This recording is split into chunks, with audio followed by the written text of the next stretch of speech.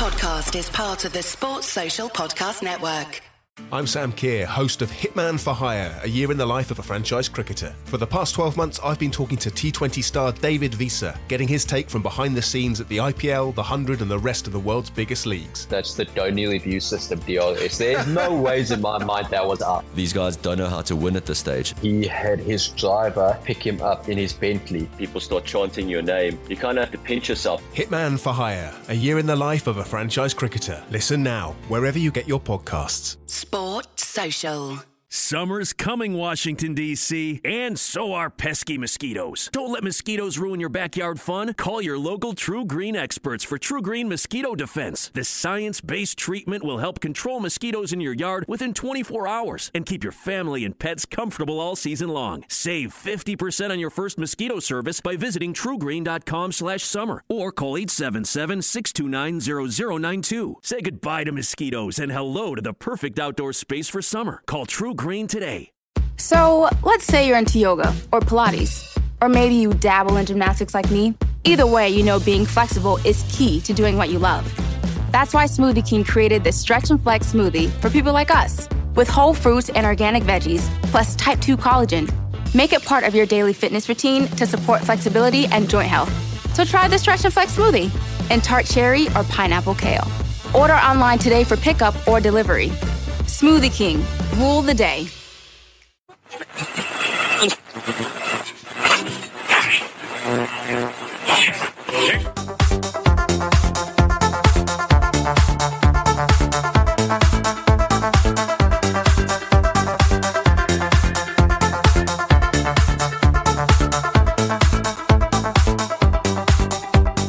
Hello, good evening and welcome for the second time this evening to the LFC Day Trippers.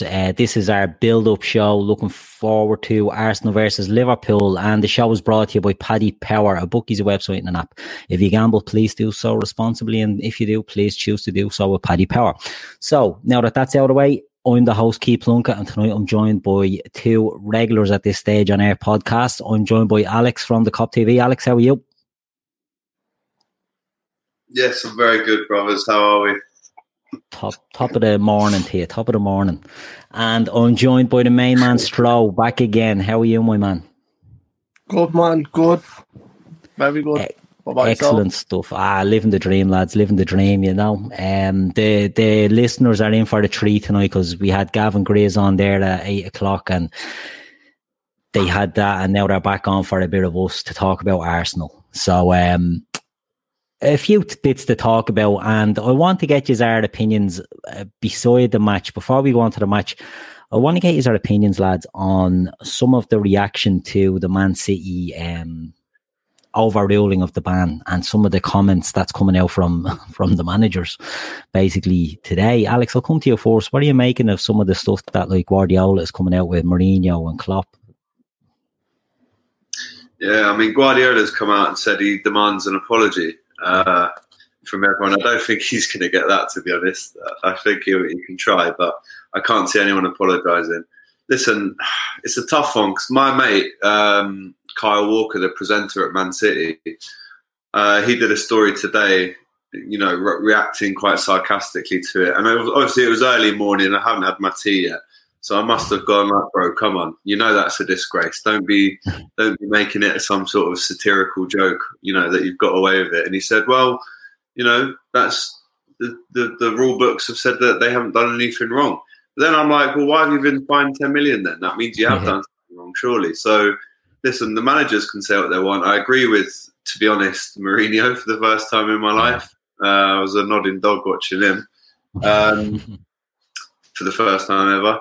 And last time. But listen, at the end of the day, we all know they've cheated and we all know this is one big joke where however you want to address it. I was talking about this with Lee Judges earlier on Top of the Cops, and it's an absolute disgrace, to be honest. You know, is there any justice in the world? Shout out to Lamar. The great forgotten Lamar. Doesn't get many shout outs these days, so you know I'll go to with the shout outs. You get me? Where's Stroh gone? Great artist. Here he is back. Oh yeah, one of the greats. And Stroh, our feet on the ground in Manchester. What's the vibes over there? For the 15 City fans that actually live in Manchester,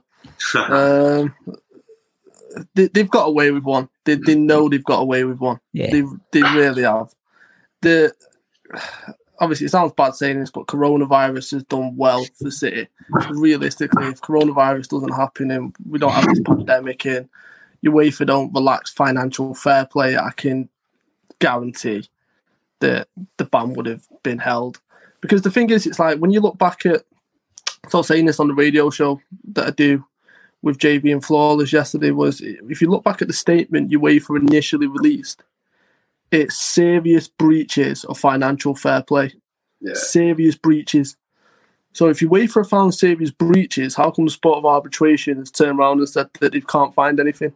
None of it makes sense. And then what, they've been fined £10 million for not replying to emails? It just doesn't add up. Exactly. So they've got away with one big time, and it just goes back to what everyone knows in normal day-to-day life. Money talks. Exactly, and the thing that's, all this nonsense about apologies and all, they weren't found, not guilty, innocent of any. They were fined €10 million because they were guilty. They got off because the time was just beyond the statute of limitations, you know what I mean? And demanding apologies and all this sort of thing. It's pretty farcical. Look, my take on this is fair play to them. They've got away with it, but slink into the background now. Don't be doing an OJ Simpson and starting to bleed and release books about how you got away with it and all, looking for apologies all over the place. It's just a bit mad.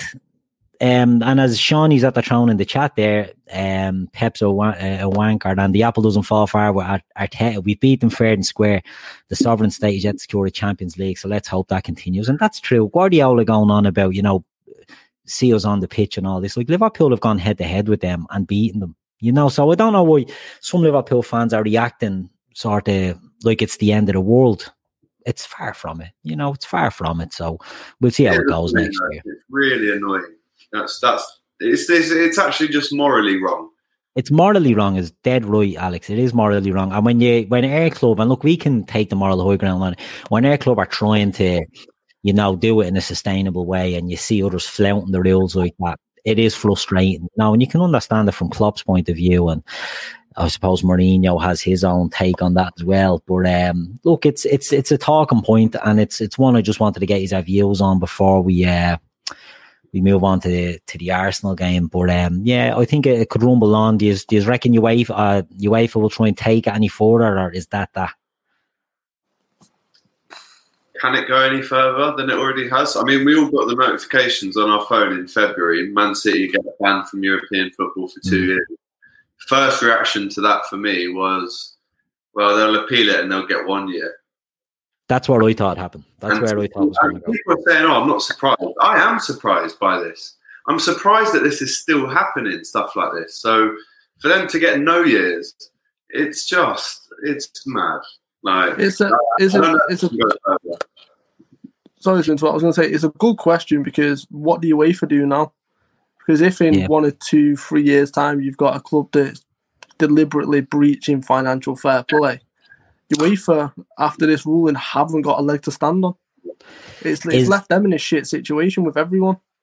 Is it a case of UEFA? I know the lads done the club pod on the Day Trippers last night, and they were talking about maybe it's people are looking at it the wrong way, that FFP is dead, but maybe it's a chance for UEFA to just tighten her up and, try and cut out, because it was UEFA that ballsed up, by not charging them or whatever at the time, but maybe they'll look to tighten up their regulations going forward. It's no use, when PSG and Man City are getting away with it now. It'll be the likes of an AC Milan in 2 years. They'll get hammered. Do you know what I mean? When they overspend, and they'll be an easy sort of an easy team to lash out of it. Do you know what I mean? So it's frustrating, but look, it is what it is. It's all just a bit of fun at the end of the day. It's money laundering and sports washing and all that. It's all great crack, really, isn't it? But we won't get involved in that, because that's not what we're here for. We're not about all that. We're here to talk about Arsenal versus Liverpool. Stroh, I'm going to come to you. Arsenal versus Liverpool. What do you make of this traditionally? Is this a fixture you look forward to, or is it one you're sort of a bit sketchy about? And I'm talking about the one at the New Highbury, whatever they call that, the Emirates.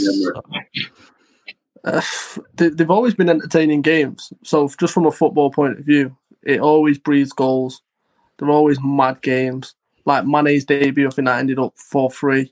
The 3-0 game just before Christmas the other year, and they're always entertaining games to watch. It's just, I find it frustrating because Arsenal are terrible. Like, they're an awful side. Like, I mean, you look at the London derby on the weekend, and it's just like they can't defend to save their lives. And it's like, I look at it and we really should be going there and putting 3-4 past them. But traditionally for the past few seasons, regardless of how good our attack's been, it's like Old Trafford. It's just a ground that we just can't seem to play at for some reason, and I just can't get my head around it. Alex, would you be the same?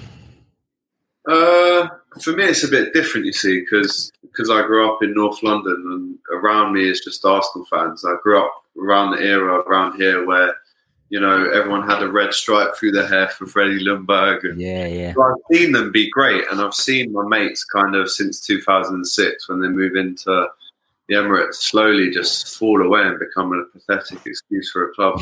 Really, and I say that because, I mean, they're easily the third biggest club in England, and I say that in sadness because I've seen them be up there. Yeah, and you know, I went to my old man took me to my first away game at Highbury when I was 6. So it is a special club, Arsenal. To see it so toxic from the top downwards is actually quite sad. So it means a lot to me. Like Stroh said, always a lot of goals. That's guaranteed. Like Stroh also said, in the last 2 seasons we've drawn there. But I mean, I was outside the Emirates yesterday with Robbie and Troops. Troops reckons it's going to be 3-0 to Liverpool, and so do I. The only silly sausage who said that it's going to be 2-2. But genuinely, like Stroh said, you know, you look at how they played against Spurs. Going forward, they're nice to look at, but I suppose the lazy narrative from Arsenal fans is, oh, we're like you, but in 2015. I mean, to be fair, we had a serial winner in 2015 as a manager, and they don't. But yeah, I mean, I can see us. You see Kolasinac the other day. If he's got a right foot, that ball goes into the right-hand side of the field. Because he's lazy and he's already facing his goal and he's left-footed, he gives it to Luiz, and Luiz can't bring the man down because he'll just get another red card. That's one mistake. And the second mistake is putting Tierney on Alderweireld. So if they cut those silly mistakes out, just like Liverpool did, you can see that they'd be a good team. But they need to invest big time. I don't know if it's going to happen. But I'm like Stroh. I think this one really could be, if we score first as well, if we get an early goal, it's absolutely lights out for them. And it could be embarrassing. But I said that early. I said we were going to win 4-0. Yeah.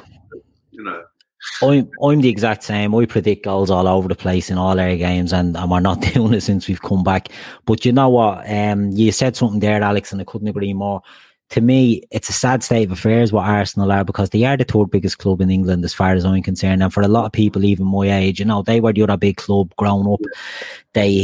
You mentioned Freddie Ljungberg, and it's something I wanted to get on to, is the sort of goal threat that Arsenal have. And I was looking, right, so we'll move on to it now.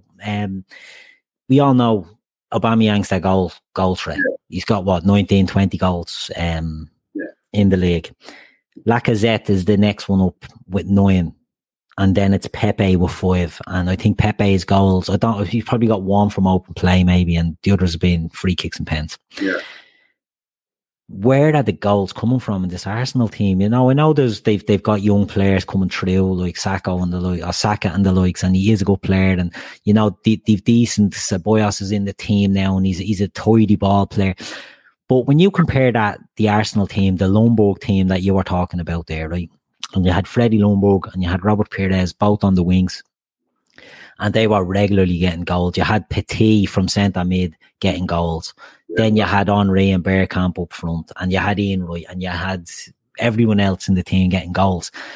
This is a far cry from that. isn't it? Like, this is not a very... you say they're good going forward, and they can be, but their goal threat just isn't there this year, is it?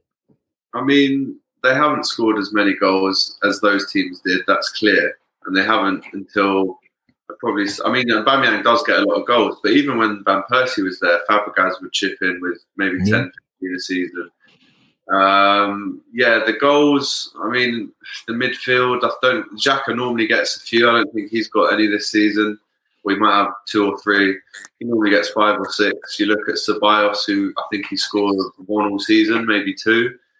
Even though he's getting a lot of praise recently, he's their playmaker in the middle, so you'd expect him to be getting at least more assists. And Guendouzi doesn't score. Torreira doesn't really score. I'm trying to think. Ozil doesn't play. That's not even mentioned. Willock, Ozil, yeah. Scored an incredible goal against us in the League Cup. I'm actually quite happy that Martinelli's not playing, because he's tidy. A lot of trouble at the Kop end as well, and he had the cheek to come and celebrate about 10 rows in front of me on his knees twice. Rubbing their nose in it. Yeah, proper. So him not playing is a big plus for us, because he does bring goals, and he's probably got about 10 this season. Yeah. But Lacazette, what a goal the other night! He just doesn't do it enough, does he? He doesn't, and it's been one of them things, Stroh, isn't it? He gets played out of position an awful lot. Do you see a threat coming from the Arsenal front players, or are you happy, as Alex said, that the likes of Martinelli most probably won't be playing? Like, would you be happy to see a Lacazette, Aubameyang, and I'm assuming Nketiah, is he suspended? Or is he back? I think he's just coming back from his ban. Is he back? Oh, is he back now?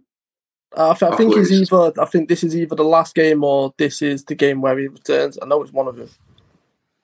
And do you feel that the goal threat of Arsenal now, is it just a case of you stop Aubameyang and you're literally cutting off their goal threat at the source there? Is that everything else then is just what happens?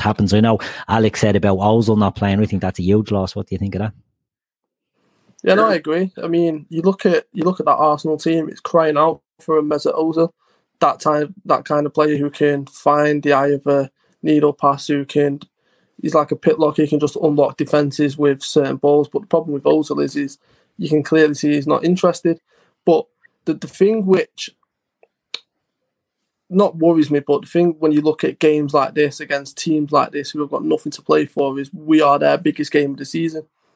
When Liverpool come to town, especially this season, because of the fact that we've just won the title, everyone wants to try and take that scalp from us. Now that we've won it, everyone wants that victory in their belt. So, and you've seen it with Burnley on the weekend. Like, great performance from them, because it meant, even though they've got nothing to play for, the fact that they've gone to Anfield and took points from us, stopped that record, that's their biggest achievement of the season. And you look at this Arsenal team, they're not going to finish in the Europa League. They're not going to finish in the Champions League. They're a mediocre team. They've got nothing to play for. But the fact that we've just won the title, and potentially they can go out and beat us, and be whenever it comes to, oh, well, Liverpool won the title, oh, but we beat them that season, they'll cling on to it. So, the likes of Aubameyang's got a point to prove because it's Klopp. Lacazette's got a point to prove because of everything that's been said about him. They'll raise the game, but yeah, you look at that team, and Alex got it absolutely spot on a second ago when he's going through the players in. You don't know where the goals are going to come from. If you take Aubameyang out of that team, there's nothing that really fears you with that Arsenal team. Like, not even defenders are chipping in with goals, which you normally see from clubs. So yeah, it's a weird one, Arsenal. I just can't put my finger on why they're not functioning as a front line and as a unit. It's strange. Yeah, it is, and a lot of people in the comments, Barty has his comment there about Ozil stealing the living, 350k a week. Aidan Andrews saying that Ozil hasn't been playing, he's been garbage. And he's a player that he divides opinion, but I'm actually a big fan of Ozil, and I can't understand how they can't work him into the team and get something out of him, especially if you're paying him all that money. They seem to be, I don't know, going out of the way to alienate, but maybe I'm picking that up wrong. I'm delighted he won't be playing, because he's the type of player that can just cut you open. Now, one thing I will say is, Stroh, you said it there, teams look at Liverpool as their cup final now, and especially now that Liverpool have dropped that intensity. Do you know what I mean? It's not like it was pre-COVID, where we were just a machine, and even when we weren't playing well, we were grinding through. We've dropped it down maybe 5-10%, and it gives teams a chance. You know, in the tweet for this pod, I put, does Arsenal season start now? Do you know what I mean? Because I have the same opinion. They could pick it up at nearly as a cup final, but in all honesty, I cannot see it happening. If Liverpool are really show any intensity, I can really see them giving them a good licking. Is there any? Are we overlooking Arsenal? Because one thing I've asked you to was how you found the away game against Arsenal every season. If Anfield, we always give them a spanking, but this away game, we never, I think it was you, Stroh, said we never really perform at it for whatever reason. And I'm just a bit worried that, in one hand, I think we're going to beat them 3-0, but in another, 2-2 wouldn't surprise me. Like, am I getting too pessimistic, or should we be thinking that we're going to steamroll these? From what you've seen from us as well since we've come back, so I'll go to Stroh with that one. To be honest, I think you've hit the nail on the head. It's not about Arsenal. This is never, and this will never be about Arsenal. It's how we approach it. Yeah. And that's how it's been since we've won the title. It's how we've approached games. Like, look at the Manchester City game, for example. Don't get me wrong, they're a fantastic side. We're still 21 points ahead of this so-called fantastic side. And the only reason why we got beat in the manner that we got beat, because you can clearly see that we weren't at it. And against teams who are half decent, if you're 5 or 10% below your normal level, they're going to give you a game. Burnley, like I mentioned, the prime example. And I don't think we're overlooking Arsenal. I mean, like, obviously, like I said, I've got the third eye view in. And JV and Flawless and me have a saying, whenever an Arsenal player or whenever Arsenal sign a player who's quality like a Lacazette or a Pepe, they get Arsenaled and they just get ruined there. So it's like, the problem is with games like this is, how do we approach it first and foremost? If, like you said, if we've got the intensity, I think it'll be 3, 4, possibly 5. But it's all about how we approach it, especially now that we've won the title. And like I said, this is a cup final to Arsenal. This is a huge game for them, especially off the back of the derby, because you know that's going to be hurting. I couldn't agree more. And Alex, how do you think? I get what you're saying, Keith. About it, I mean, for me, it all depends on the first 25 minutes. If we score, then I'm like, right, well, if we get another one before half time, and we don't, I mean, listen, we threw a lead away against Burnley, but we don't throw away leads anymore after 2-0. Once it's 2 or 3, it's game over. And it just depends. The first 25, though, you never know. You don't know what could happen. They could score first, and then we're on the back foot. Because it can be like that at the Emirates. We've had a lot of draws there down the years where it's very tight. In the Champions League as well, I remember Cal getting one over the line, and it was 1-1 that we took back to Anfield. I can remember the last game they actually beat us in any competition was that 2015 4-1 defeat at the Emirates. They haven't won Anfield since like 2010. But we haven't won there since 2016. So it could be one of those cagey ones. But if I'm Klopp, I'm saying, right, let's get this game finished in the first half an hour. Let's be absolutely ruthless. And you've seen how many chances we've spurned in the last 2 games alone. If 3 of those go in, we're absolutely laughing. And then we bring on the Harvey Elliott's, the Nicos, the Curtis Jones in 60 minutes plus. Yeah, I agree. Tony smacks it on the head there.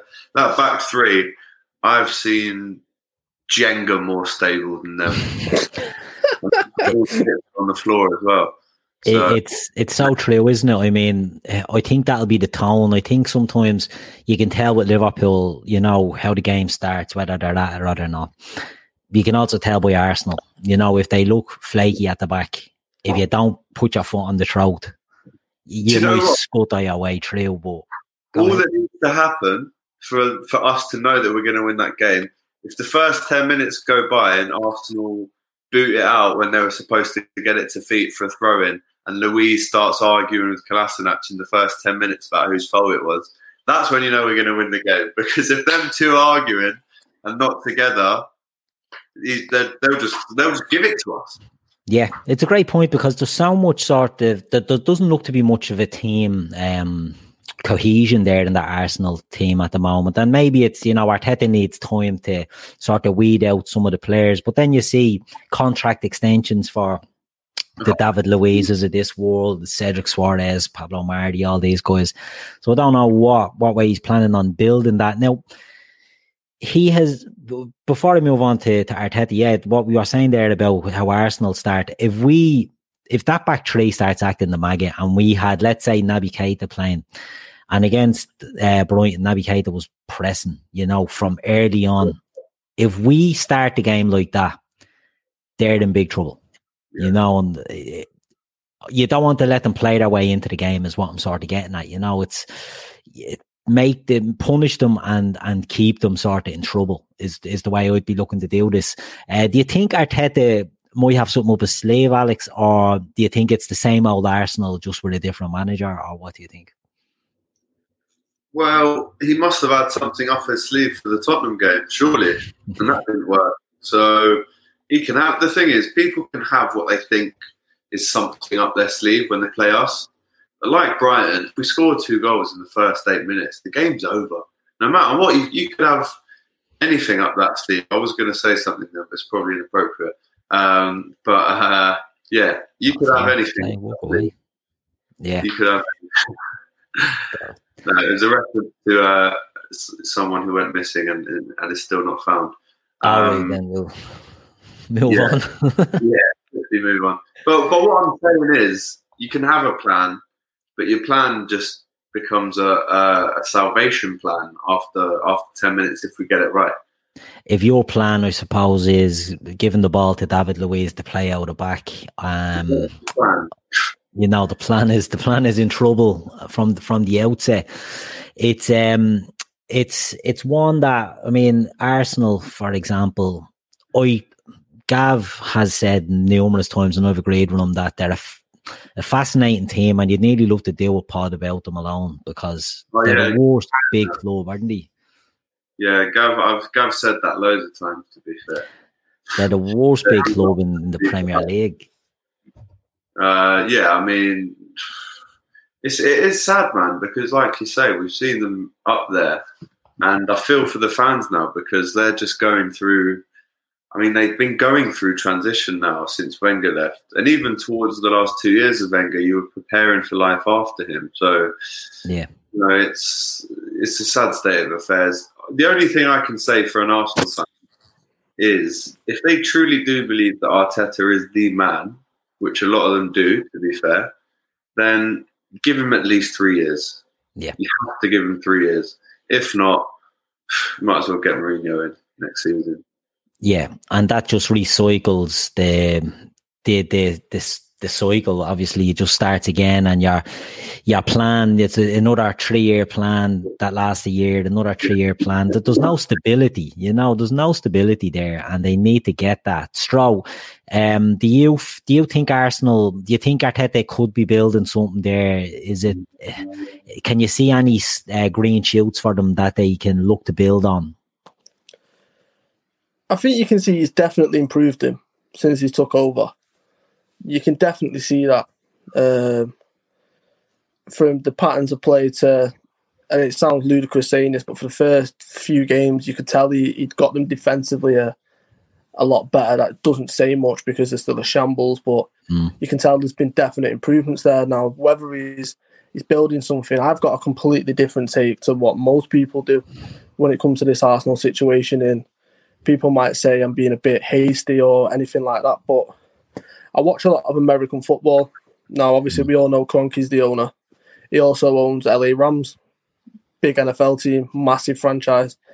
And he's in the process of building a £5 billion stadium in LA. Yeah. Here's the problem, though. He's behind on his payments. So he's having to go to the NFL committee and the other teams to help fund the stadium. So what repercussions does that then have on Arsenal? It's like a domino effect. So if he misses payments that way, then what happens? Then he needs to start taking assets and start selling stuff. So then that affects Arsenal at some point. And then you could end up in a situation like we had with Hicks and Gillette, where Arsenal could just go completely downhill instantly. And that's something as an Arsenal, if I was an Arsenal fan, I'd be seriously looking at and be worried about. It might not happen this year, but the fact that he's building a £5 billion stadium and he can't afford it and he's having to go to the NFL for it, it's worrying. So although Arteta might be the right manager, I don't think they're going to back him. Like, they've just spent £72 million on Pepe, but they're spending it in the wrong areas. You could spend that £72 million on 3 defenders.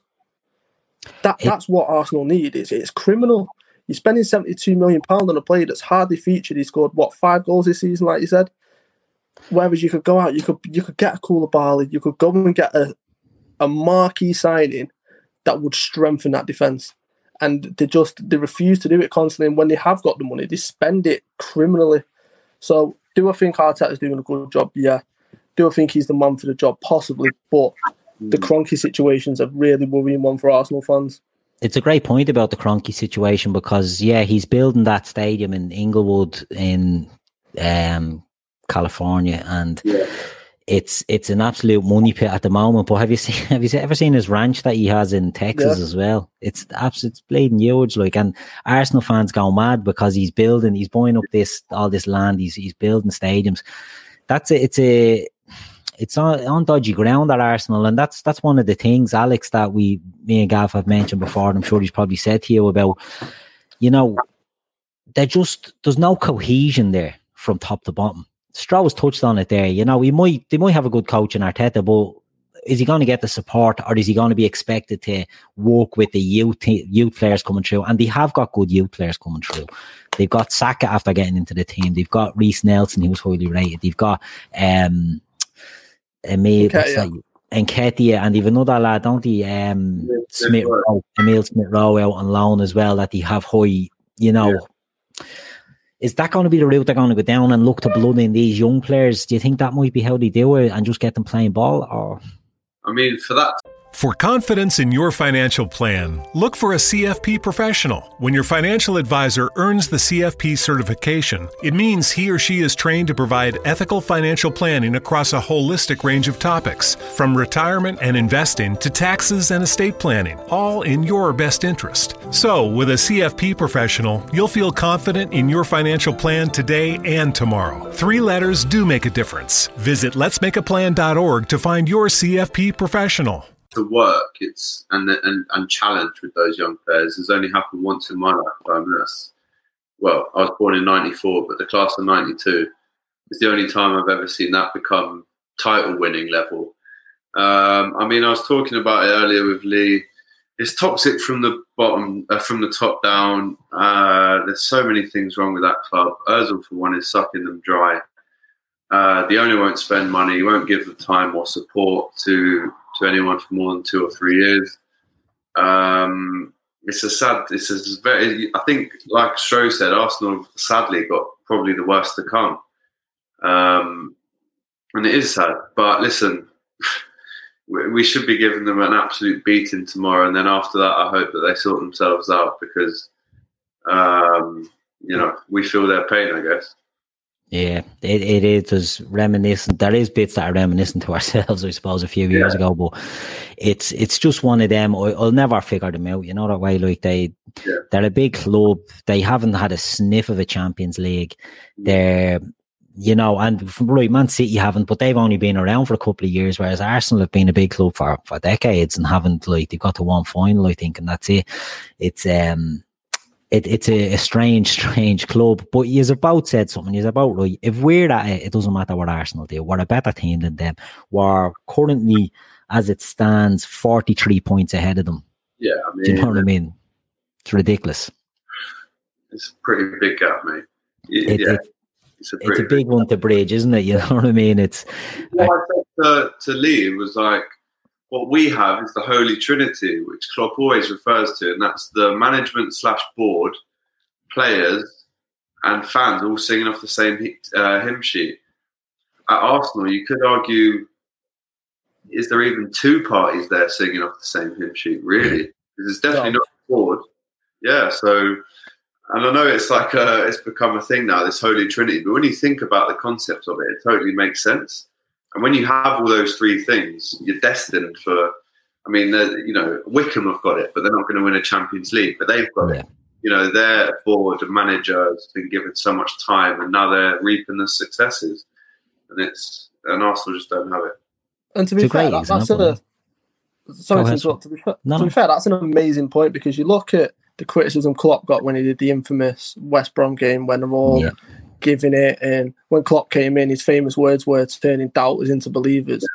Like, because of the history that we had, from the Hicks and Gillette to Roy Hodgson to Rodgers and falling short in the dramatic fashion that ended, to then when Klopp came in, like, there was a lot of fans who were disheartened. There was a lot of fans who weren't happy with the fact that season ticket prices might potentially be put up, and they were walking out of the Kop at a certain time, and loads of different things. And you look at the job that Klopp's done since then, he's not only given us our identity back, he's made everyone believe again.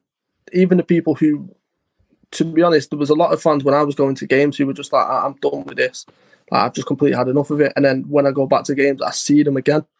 And it's like, that's exactly what he's done. We are the Holy Trinity is a perfect analogy. And Alex has got it absolutely spot on again. I don't think there's many teams, not just in the Premier League, but in the world, that have got that. And that's the reason why we are such a force, and why we've been such a force since Klopp took over, because he understood what he needed to do. He needed to get the fans back on side. He needed to get everything right upstairs to help him do his job and help him be successful. And you look at Arsenal, they've not got that, because the board aren't willing to back him, like Alex has said. They've not got the personnel. The players look like they don't want to be there. I mean, when you've got your own club captain, Koscielny, leaving the club and doing that kind of a video, it's a disgrace. Yeah, it is. Like, how do you let that happen? And how many captains are you going to let go on free transfers or to your rivals? Like, it just doesn't make any sense. Like, even when we were at our lowest, we never sold our biggest player to anyone in the Premier League. Yeah, we never did. What you got to remember as well, though, we've got this Holy Trinity. United don't have it. They haven't had it for years with the Glazers. Real Madrid don't have it. Barcelona don't have it. Barcelona don't have it. So you can see why we're beating Barca 4-0. Yeah. But it is very true. It's something that, it's a simple way of explaining it, but it's the truth. You need everyone on board to run the club smoothly, and City have it. Do you know what I mean? City have a team. They don't have many fans, but they have a team, and they have owners that we won't talk about how they do it, but they're all on the same page. You know what I mean? It's not how people is it? Yeah. There's a lot of grey area. No, just a bit of grey area, a few brown envelopes and all that sort of stuff. But Kevo Sullivan put a good point in there about Arsenal, and we all know they've needed to invest in the spine for a decade and have refused to do it. It's so baffling how it was. Yourself, Stroh said, they're buying Pepe. They're paying 72 million for Pepe, but they're paying it in installments for about the next 5 years, because they could only pay like 20 million up front, and then it'll be something like 20 and 20 and 10. They're investing poorly, and they get linked with the likes of Thomas Partey now all the time. I don't know if they'll sign Thomas Partey. I think they'll be looking at another bleeding forward somewhere, or a fullback that they don't necessarily need. You know what I mean? Like, there's no, even at the board level, they brought in the guy from Dortmund to be like the director of football. Then they got rid of him and brought in Adil, and there was all sorts of confusion at that level. There's just an absolute mess in Arsenal from top to bottom. But on the pitch this season, something I want to touch on, and I'll come to you, Alex. They've only lost 9, which is less than City, less than Chelsea. Oh, it's this. Is it the same as City? Same as City, less than Chelsea and less than Leicester. But they're just draw merchants, aren't they? They're just played in a ridiculous amount of draws. What we said earlier about where their goals come from, that's probably a reflection of it. They drew 12 in their Invincible season, to be fair, so they know about drawing. If Troops was here right now, say it louder for the people in the back. Say it louder. Right now, but if he was on there, but they do like it. They do like the D. Facts. So yeah, they do draw a lot, but they lose well though, don't they? they're going to lose. They bloody do it well. They don't by half measures. They fucking lose. Good value for the loss. You get your money's worth for that L. Yeah, it's in fairness, it's never a dull moment, I suppose, looking from the outside in. And I know, like Alex, you've sort of done a lot of work with some of the famous or infamous Arsenal fans that we'd see on sort of YouTube and all. Yeah. Are they sort of, is the feeling amongst them that I've seen some of the videos, obviously everyone sees the videos, it's is that over exaggerated, or is that the feeling, that they just go on apeshit? The frustration is just boiled over all the time. Do you know what? The once and only time I'm ever going to big up Terry Flewers, I have to big him up for that DT video he did, because that had years, bro. The Michael Jackson kick, it was quick there. But Terry's been baiting me a lot recently, so I'm half in the mind to block him, to be honest. But no, I think the guys at Arsenal Fan TV, I can tell you now, and I told you this before we went on air, Keith, they are exactly the same as they are when the camera's on. It's just so funny. Like, even to walk that, like, I've been in their office before, and Troops, who just absolutely screams when he talks anyway. He was talking about a debate between Wiley and Stormzy, who is the true king of grime. And he was going mental. And there was no cameras in the room. And he was, honestly, I was next to him. I was like, mate, let's just bring the decibels down. He was shouting so much. So he's like that all the time off camera. Robbie's just a good dude. DT's quite funny, to be fair. Ty's just fucking deluded. But do you know what? I think as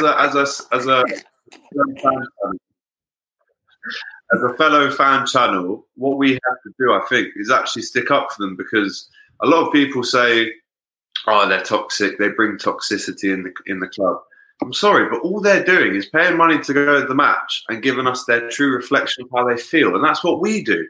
So you can't go at Fan TV. What you can say is they're really fucking funny and they're great entertainment. When they win or lose, you have to admit they're great entertainment, and we'll laugh at them. But you can't have a go at them. You just can't. Because what are they doing wrong? They're doing what we're doing, but we win all the time and they lose, so they're going to be pissed off. If the players won every week, do you think half the people would watch, DT and Troops? No, I'm telling you now. So, yeah, it's... They're a good bunch of lads, I have to say. They're a good bunch of lads. That's good stuff. Now, Stevie has thrown into the chat a few times. Alex, he's looking for you. Troops broke his leg today. Is this true? He's not broke his leg. Did he break his kneecap, apparently? He's saying he might have potentially broke his kneecap. All I've seen is that he was in Barnet General Hospital, which is where I live. So I could have gone down there and given him some grapes, to be fair. But... no, I think he's got a cut on his leg, so I think he's come off his bike. So obviously, I want him to get better. I was only with him yesterday, and I know wish him the best, man. Yeah, all the best. He's going to America. He's going to live there, and he's got a visa. So he's got to do 30 days with no weed, which will be hard for him. Good luck. Thoughts and prayers are with him. The embassy, but. Yeah, hopefully he's all right, man. But to be fair, Troops has always looked after me, so I can never take people as you find them. You know what I mean? Shawnee Lawson has Toy down as definitely playing a character. No, bro, Shawnee, it's not, man. Trust me, it's not. Listen to this. This is what Ty is, right? I went into the office last week. He had 2 sets of headphones in at the same time. He had Apple wired headphones and Arsenal over-ear headphones on. And I'm like, why have you... And he was just walking around talking to people. He had his hat on, his bottle with him. This is like hot day, yeah? He's got his beanie on. And I'm like, why have you got 2 sets of headphones? Like, where's this all coming out of? And he goes, oh, well, you've got your DAB radio, which this is. Nice little wallpaper, that, by the way. And then you've got your DAB Plus radio, which is this. So he carries like a brick phone around with him. I'm like, if you just got one of these, like, you could have all of that with one set of headphones, and you can get any radio station you want. He's like, yeah, but the quality on this, like, I think he actually is like a fucking tube driver or something in the daytime, like when he's not at Arsenal Fan TV. I think he is something to do with travel. but he's deluded. He's a nice fella, man, but he is proper deluded. Like, he wasn't blaming Kolasinac for the goal the other day. He's deluded, bro. Yeah. Look, it's all good crack, you know. I think it's one of them. I think our Arsenal Fan TV is something that a lot of people have jumped on, and it's helped them grow. And look, we all do fan media, and I support fan media, whether it's Liverpool related or whether it's Man United or Arsenal, any of them. I think it's a great sort of format and platform for all fans. So look, some people take the piss out of them, you know, but it's the sort of stuff I like, so we let them away with it this time. We'll move on to go ahead. Address it, that Jonathan Davis comment, if you just want to pull that up. So on my show tonight, I was going to have Claude and Lee Judges on, and we put a tweet out saying that we were having them both on. And then throughout the day today, a video came out where Claude has made a comment when Son got substituted. And, you know, the video is out there. I'm sure a lot of people have seen this today. It's probably got 200,000 views now. But in the video, he says, DVD's going off. Now, there is a joke about Spurs fans making a DVD about wins and stuff, but to say it when Son goes off, I didn't feel comfortable with, and Stroh's heard me talk about this before, I didn't feel comfortable with someone who's got that heat around him right now for him to be associated with my name or my show. And he has come out and he hasn't actually apologised. He's kind of said, well, I know what I meant, which is fine. And if Robbie wants to back that, that's fine. But me personally, when I got the call today to say, should we still have Claude on the show? I said, I'm not comfortable with it. So just so people know, he was going to be on my show tonight.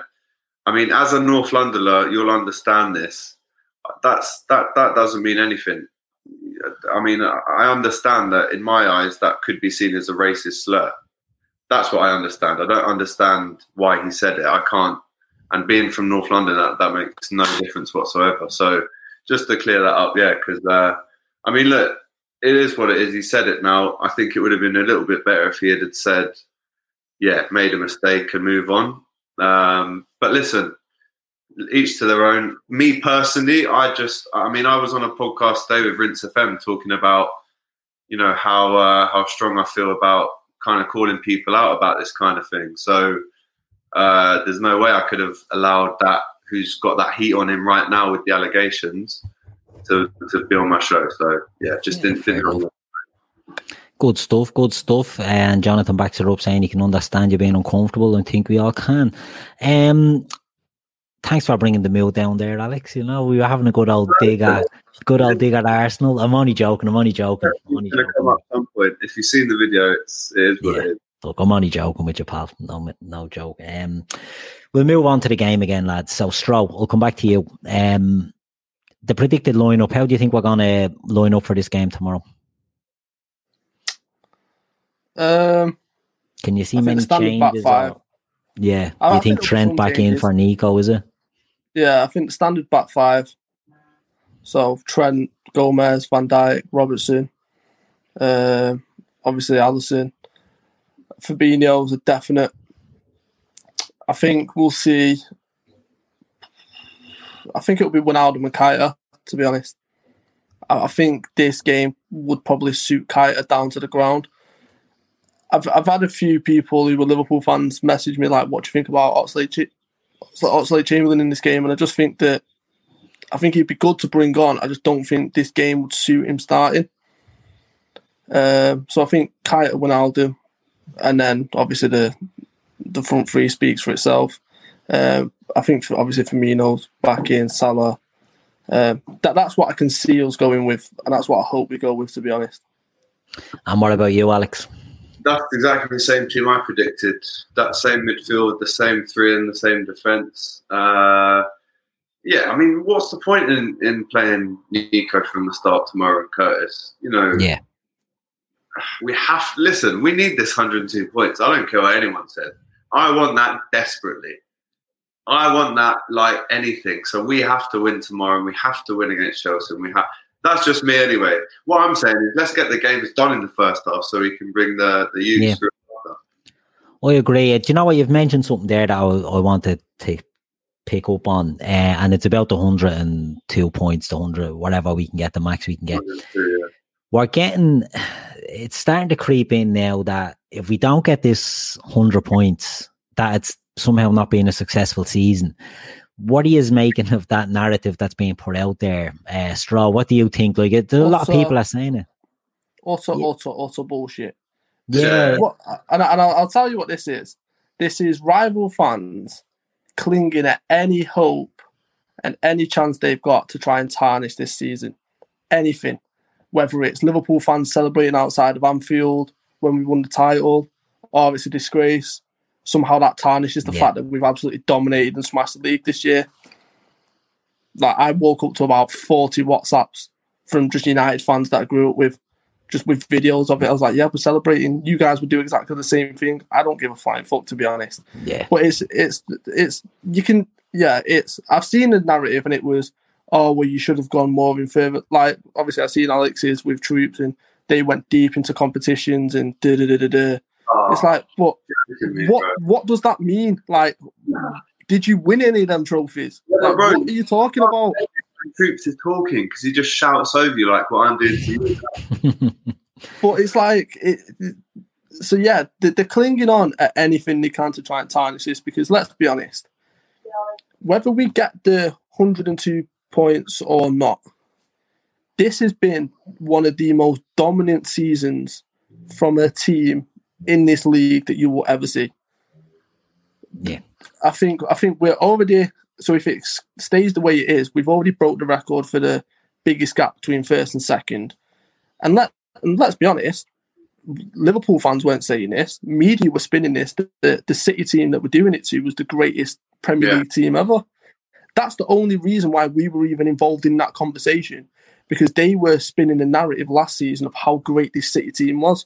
Lo and behold, Pep's ego gets involved, doesn't want to replace Vincent Kompany. He ends up 21 points behind this unbelievable Liverpool team.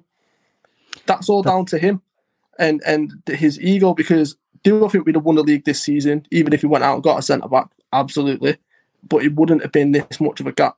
They wouldn't have lost the games. They wouldn't have lost the same amount of games as Arsenal, which is a disgrace, by the way. And why nobody's talking about how bad of a title defence this is from Pep Guardiola is beyond me. And it just shows that, listen, obviously, I joke about with Terry constantly, and Terry's constantly winding Liverpool fans up trying to say that we're rattled.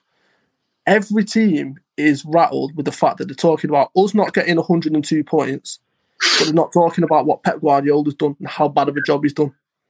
Yeah, it just goes without saying, we have absolutely shook the football world this year, completely shook it, because this is the one thing that nobody wanted in England, was us to win the title.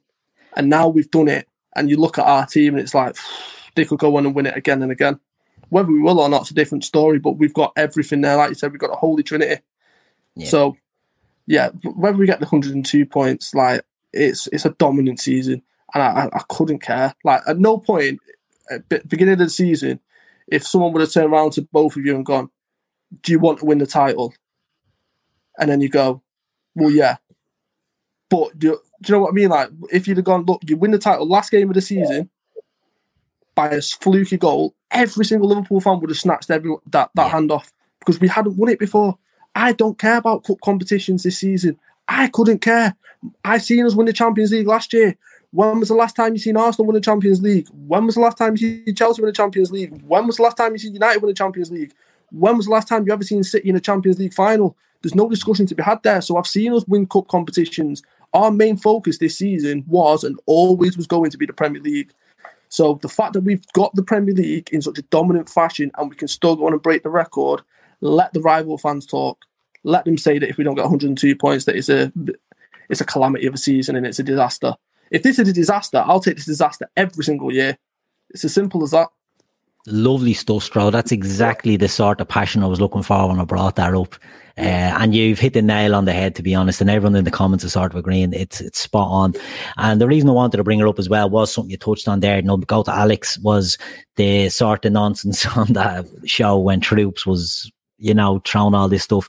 And someone mentioned there that, the Arsenal Invincibles sort of died on their arse after that, and we've gone, people think this is just a one-off. We've won the league. We've won the league. We won the Champions League the year before that. We were in Champions League final the year before that. This isn't a one-off and it isn't a fluke. Is any sort of detraction of what we're doing fair, or is it just ridiculous when you consider the amount of praise that Man United are getting in the media for absolutely pummeling the bottom teams in the league with no crowd? Are we right to think just because I'm paranoid doesn't mean I'm not right? Do you know what I mean? Is there some sort of... Well, put it this way. If Klopp loses 9 games in a league season, there's people's heads rolling. Guardiola loses 9 games, not much is said apart from, Liverpool might not get the record now. Just all you have to do is flip it on its head if you want equality. Like, we're all playing the same game. Guardiola seems to get a fair ride, and now he wants an apology from everyone. He can get fucked. Ridiculous. But, sorry, what was the original question again, Keith? I don't know. I'm just still swept up by straw. No, I was just saying, is the narrative out there? It's are we right to think that? Are we paranoid about thinking that United will get a clean? Everyone thinks they're the best thing since sliced bread. Where we're somehow a failure for not getting 102 points. So get on this, lads.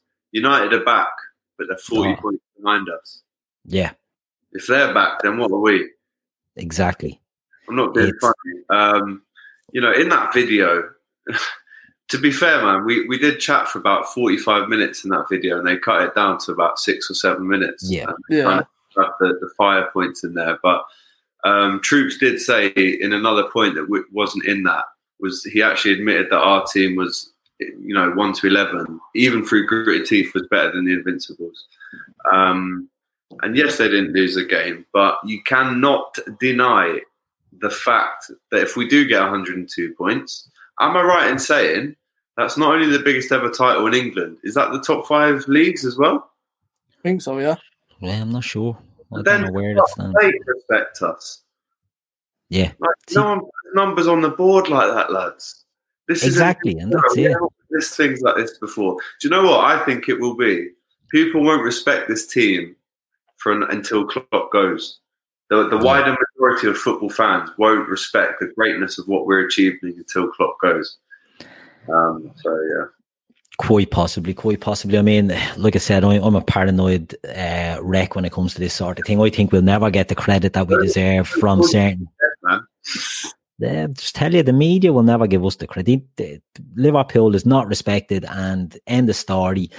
Man United are back. They're the best side in Europe. They've got the best centre-half in Europe who cannot defend for sure.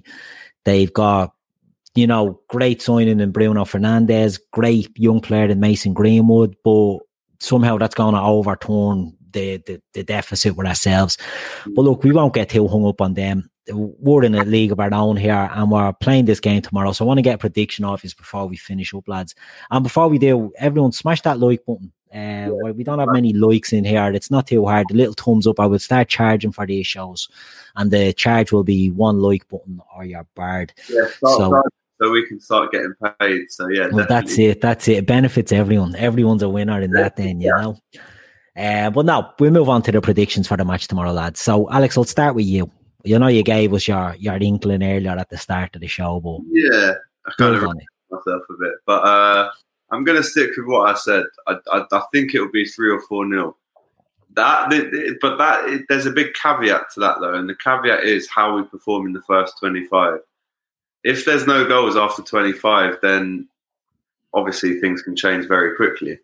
But if we start well, I just cannot see anything but what I would call a slumping. Yeah. And have you any scorers in mind that you think might... You know what? I was talking to the lads yesterday about this. I was thinking, Firmino loves a goal against Arsenal. Mane loves a goal against Arsenal. Salah, he sure loves a goal against Arsenal. So one of them will easily score. That's not even up for debate. That's just, there's 4 things certain in life.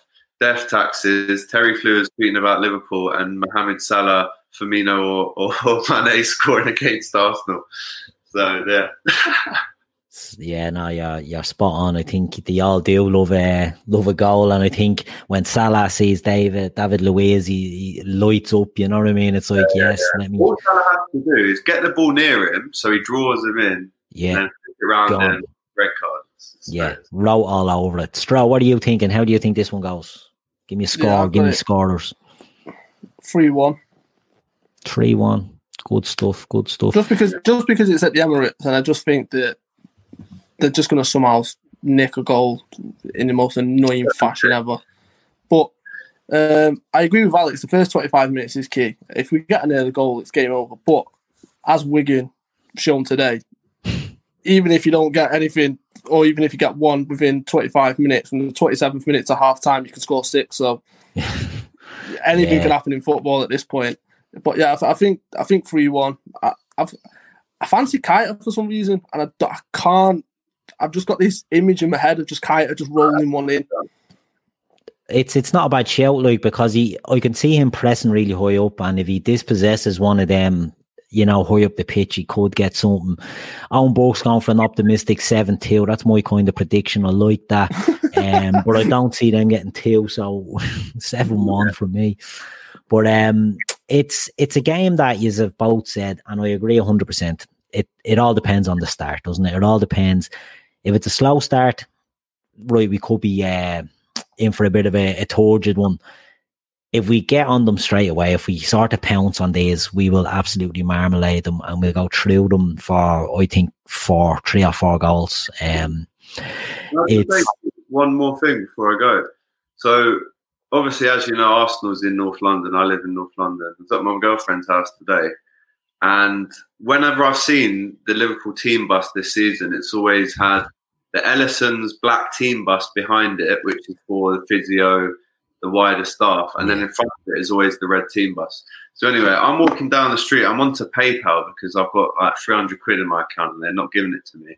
So I'm looking at it and I look up, and in the distance I can see this Ellison's team bus, which has just gone past me. I was just in my phone.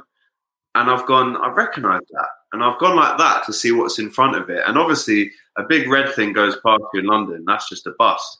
And I've gone, is that a bus? And I've looked like that, and I've seen the Liverpool badge on the fucking bus. The Liverpool lads have driven past me today.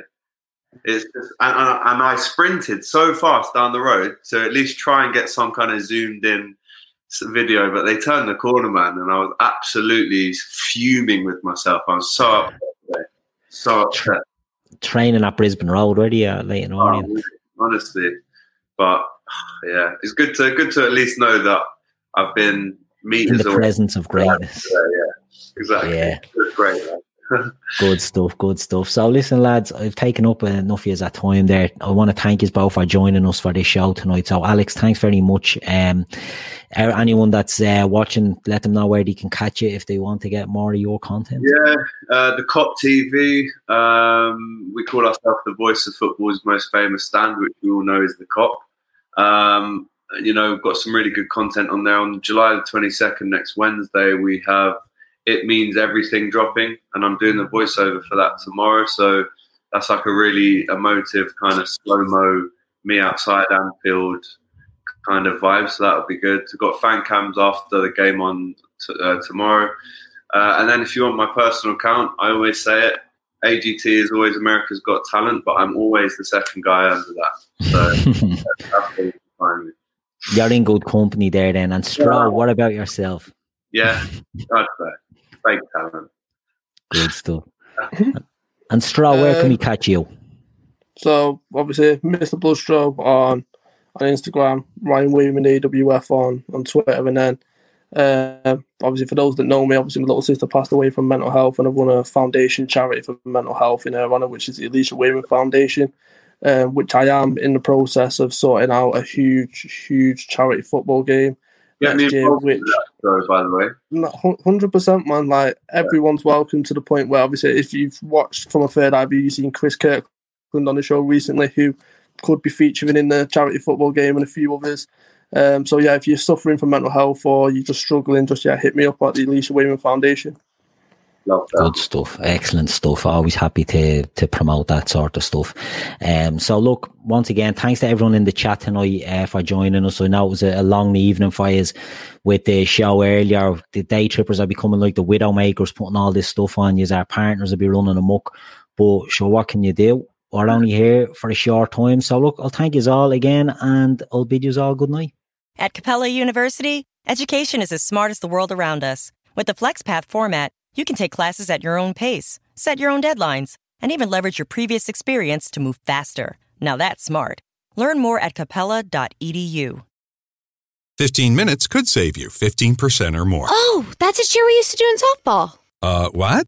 It's actually Geico. Whenever someone hit a triple, we would wave our bats and yell, 15 minutes could save you 15% or more. But we never got to use it because we would only hit home runs. Annoying. The phrase is from Geico because they help save people money. Geico? Yeah, they were our team sponsor. Geico. 15 minutes could save you 15% or more. Sports Social Podcast Network.